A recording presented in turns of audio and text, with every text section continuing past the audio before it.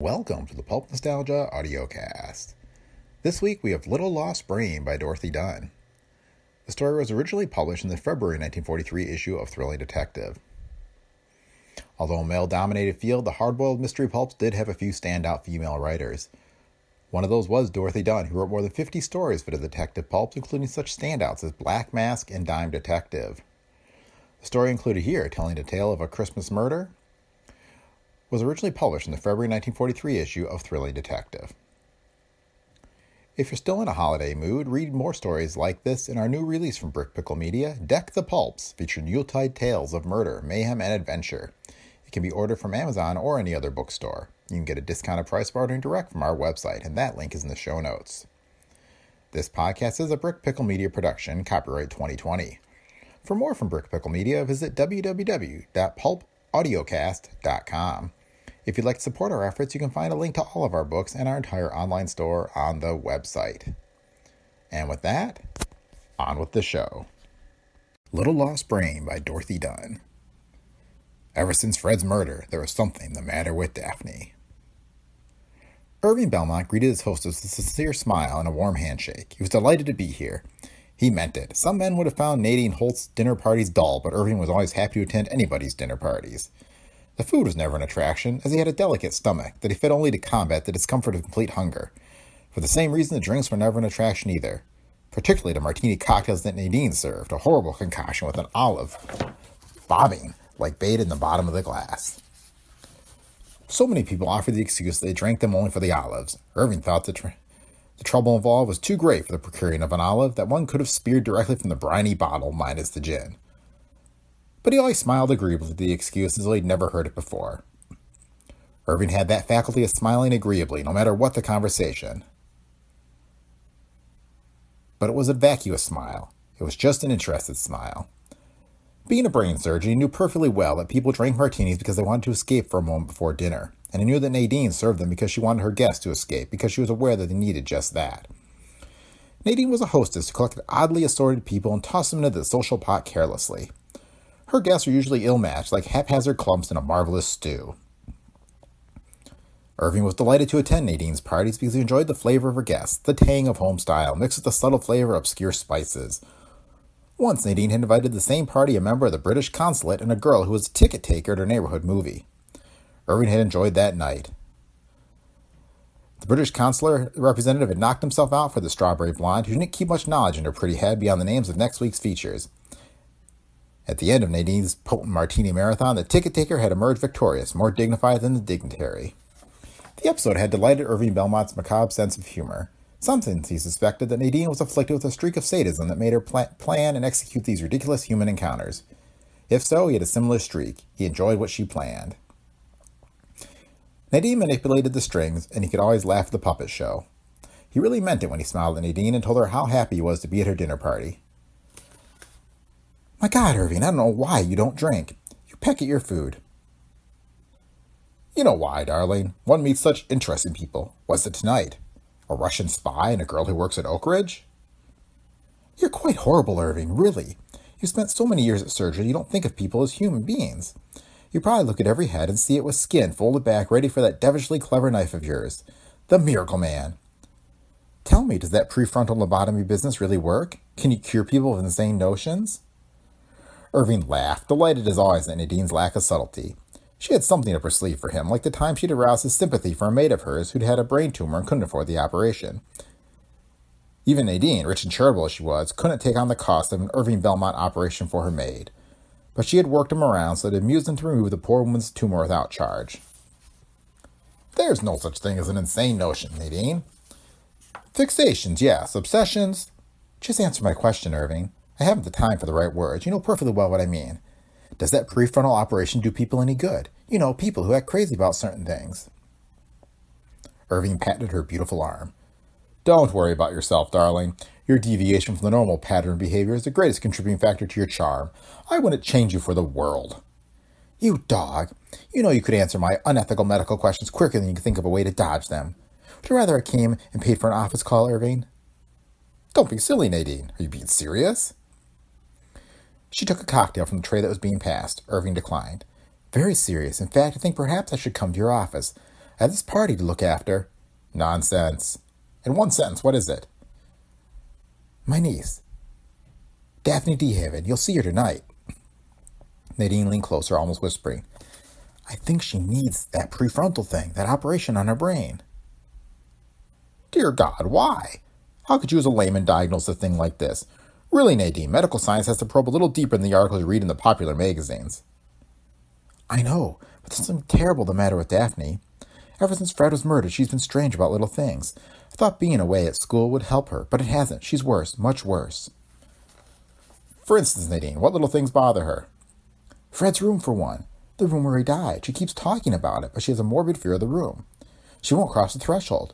Would you believe it, Irving? She fainted when I tried to insist. Irving remembered Daphne from years back. She had been a gangling adolescent, strangely out of place with her sophisticated aunt and uncle. She's been at school for 4 years, Nadine.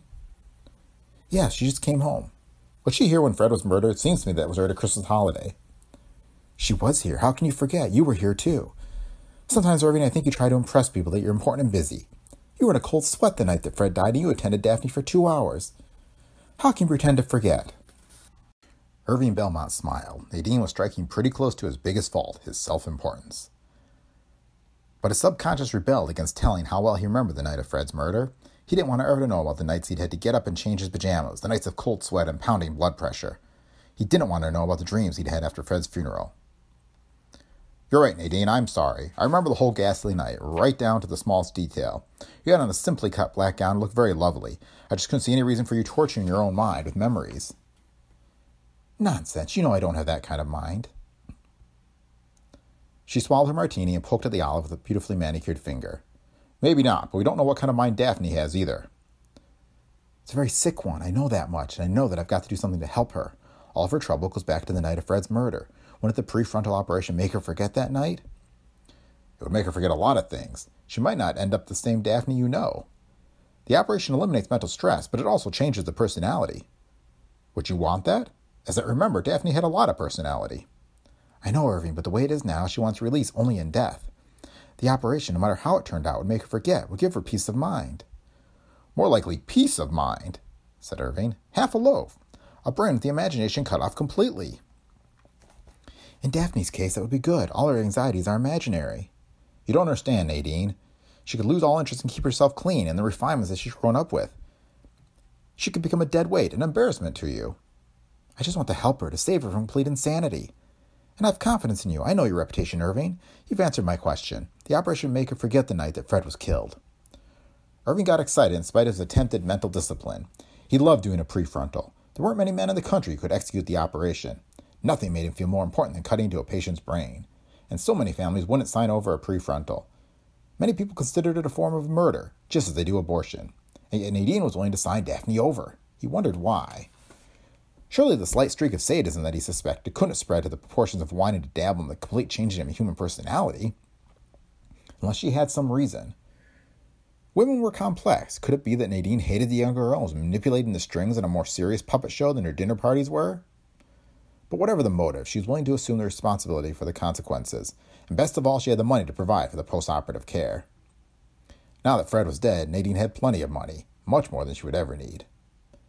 Irving didn't like what was happening inside of him. As a surgeon, he knew he wouldn't operate unless his diagnosis indicated that prefrontal was the last hope to save Daphne's mind.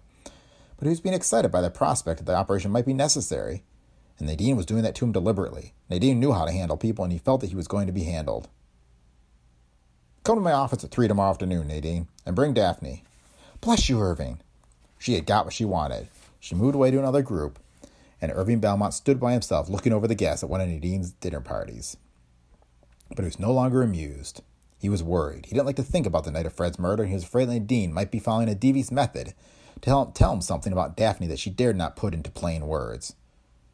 By the time he sat down at the table, his ulcer was active, and he felt miserable. Daphne DeHaven's mind seemed to have turned so far inward that her eyes reflected meditated horrors more awful than anything she might confront in reality. Her responses to the nurse were hollow sounds, coming after long pauses. She thought for a good while before giving her age as 21, and her eyes darted helplessly about while she was thinking. Irving sat across the room, observing Daphne's responses to the nurse's simple questions. Nadine whispered, "Is it as bad as I think, Irving?" He gave her a look of professional impatience. I don't know, but you better do some shopping or something. Come back in an hour. I don't want you here when I start talking to her. But Irving... Sorry, I must insist on a private examination. Nadine took overly long, drawing on her gloves and standing up. She was reluctant to leave, but Irving noticed that with her departure, some of the fear seemed to go out of Daphne's eyes. He dismissed the nurse with a nod of his head and went forward slowly, holding out his hand so Daphne could see it before he got to her, so she would know that his approach was friendly, slow, easy like an approach to a timid child or a wary animal. Hello, Daphne. I'm Dr. Belmont. Do you remember me? She let him take her hand and looked up at him with large, haunted eyes. Yes, I remember everything that happened. Uncle Fred was there, and you were there. And suddenly, Uncle Fred was dead, and I found him with that thing sticking out of his ear. And I didn't know then that somebody had done that to him because there wasn't any blood. She was tumbling the words out rapidly now. This wasn't like trying to remember how old she was. This was the effortless recital of the scene that kept flashing through the gray folds of her brain. This was shock, the result of its confusion. Irving patted her hand. I know, Daphne. I was there too. And it was a bad night a year ago. You were home for the Christmas holidays. Then you went back to school. You got sick of school, didn't you? Her eyes registered the beginning of a retreat, and Irving prompted her quickly. Did you have a doctor when you got sick at school, Daphne? I was sick. Sometimes I was sick. Her lips began to tremble, and she blinked her eyes as though tears were near the surface. I know. Let's go over to the light and have a look at you. I'm going to help you get well. You want me to help you, don't you? You couldn't help Uncle Fred, Dr. Belmont. I was there and I called you, and you didn't do anything to help. I remember just how everything happened. I remember the room where he died. Do you remember the room, Doctor? The Christmas tree lights were off, and Uncle Fred was dead in a dark room. And there was a party going on in the next rooms. I remember, Daphne. She was sitting on the end of his examination table. He turned his back to her and opened the door of the cabinet that held his instruments. The rubber mallet slipped out of his hand as he turned around. When he picked it up, he noticed that his palms were slick with sudden moisture. The clammy feeling was on him again.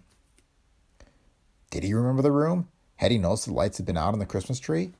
Just how many minute details can a sick mind retain? He began his examination automatically, but he didn't call his nurse as he would have done with any other patient. He wanted Daphne to keep talking about the night of Fred's murder. He began testing her reflexes with the mallet, but she stiffened unnaturally against the taps. The room was dark, wasn't it, Daphne? Until I turned on the light. I was looking for Nadine. I remember hunting among the guests for her and then going into Uncle Fred's den, thinking she might be with him. Irving said, drying his palms on the back of his white coat. You didn't see her there, did you? No. She had on a black dress. It was dark in the room. The Christmas tree lights had been on, but they were off when I went in. I think the murderer pulled the plug out of the socket so the room would be dark. Don't you? Irving wiped his palms again and put his hands gently on top of her head, his thumb against her eyelid. He leaned close, peering into her haunted eyes with a beam of light. Then he stepped back, frowning. When he spoke, his voice had lost the confident ease of his professional manner. You're going to be all right, Daphne, he said, with more sarcasm than he'd intended. But I'd like to talk to the doctor you had at school. Do you remember his name? No. I just remember the night that Uncle Fred was killed. That sharp thing going to his ear and into his brain. Do you suppose that hurt him when it happened, Doctor? You know about things like that. Does a person suffer when something sharp goes into the brain? He didn't suffer, Daphne. He didn't even know what anything had happened to him. You're a brain surgeon. I suppose you ought to know. Do you think the murderer will ever be caught? Irving Belmont smiled nervously. The police have given up, I imagine. No clues were found, and it's been a year. Irving wished that Nadine would get back, wished that he'd never sent her away. She was off someplace laughing at him, no doubt. She liked to make fools of people, like those ridiculous parties she gave, the sadistic streak, the cruelty. Daphne raised her eyes to his as the office buzzer sounded. The metallic voice of the nurse came over the intercom. Mrs. Holt is here, Doctor. Send her in 5 minutes. Daphne leaned over him now, her eyes probing his. He tried to control his facial muscles to stop the twitching. Her voice was firm and confidently low, intimate. A statement for his ears alone. You know about the clue, don't you, Dr. Belmont? You know that I've known all along. And you've known it can't be proved, Daphne. That's why you haven't done anything about it. And your insanity act was good enough to fool a casual observation, but if you want to convince a doctor, don't ever let him look at your eyes or test your reflexes. I can't understand what you hope to gain by the dramatics. Maybe practice. I majored in theater and hope to get a television show. If you could see yourself, you'd know what I've accomplished. Irving was more tired than he'd ever been in his life, and his weak stomach was pitching on the waves of the ulcer. Did you know that Nadine told me she thought you needed a prefrontal lobotomy? Wonderful woman, Nadine. She's quite an actress herself. You must have been in love with her, Dr. Belmont. That's the only answer I can find. What were you planning to do? Wait the decent interval and then ask her to marry you? Nadine came into the office then and put her arm around Daphne. Have you told him yet, honey?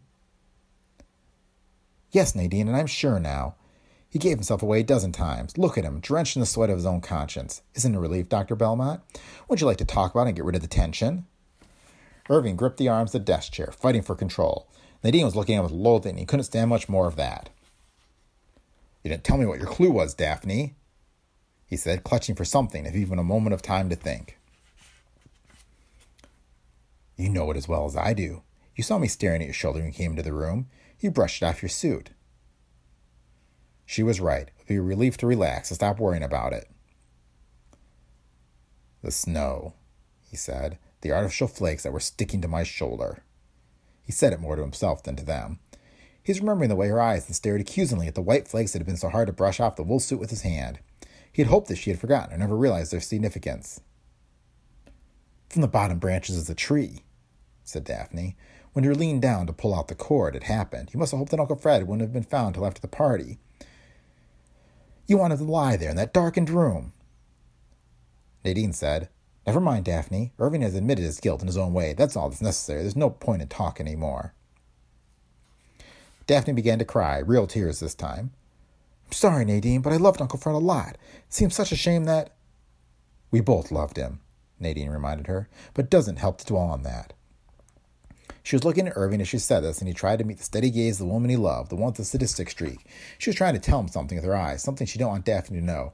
He understood, but he didn't approve. Her voice was a rustle in his ears, like the sound of swirling black taffeta moving across the room. You're a celebrated surgeon, Irving. You've saved a lot of people from death. There are patients who have confidence in you, and I don't want to shake their faith in the medical profession. Do you know what I mean? One man isn't the medical profession. One foolish man, just a man, not even a doctor at the time. It doesn't make any difference, Nadine.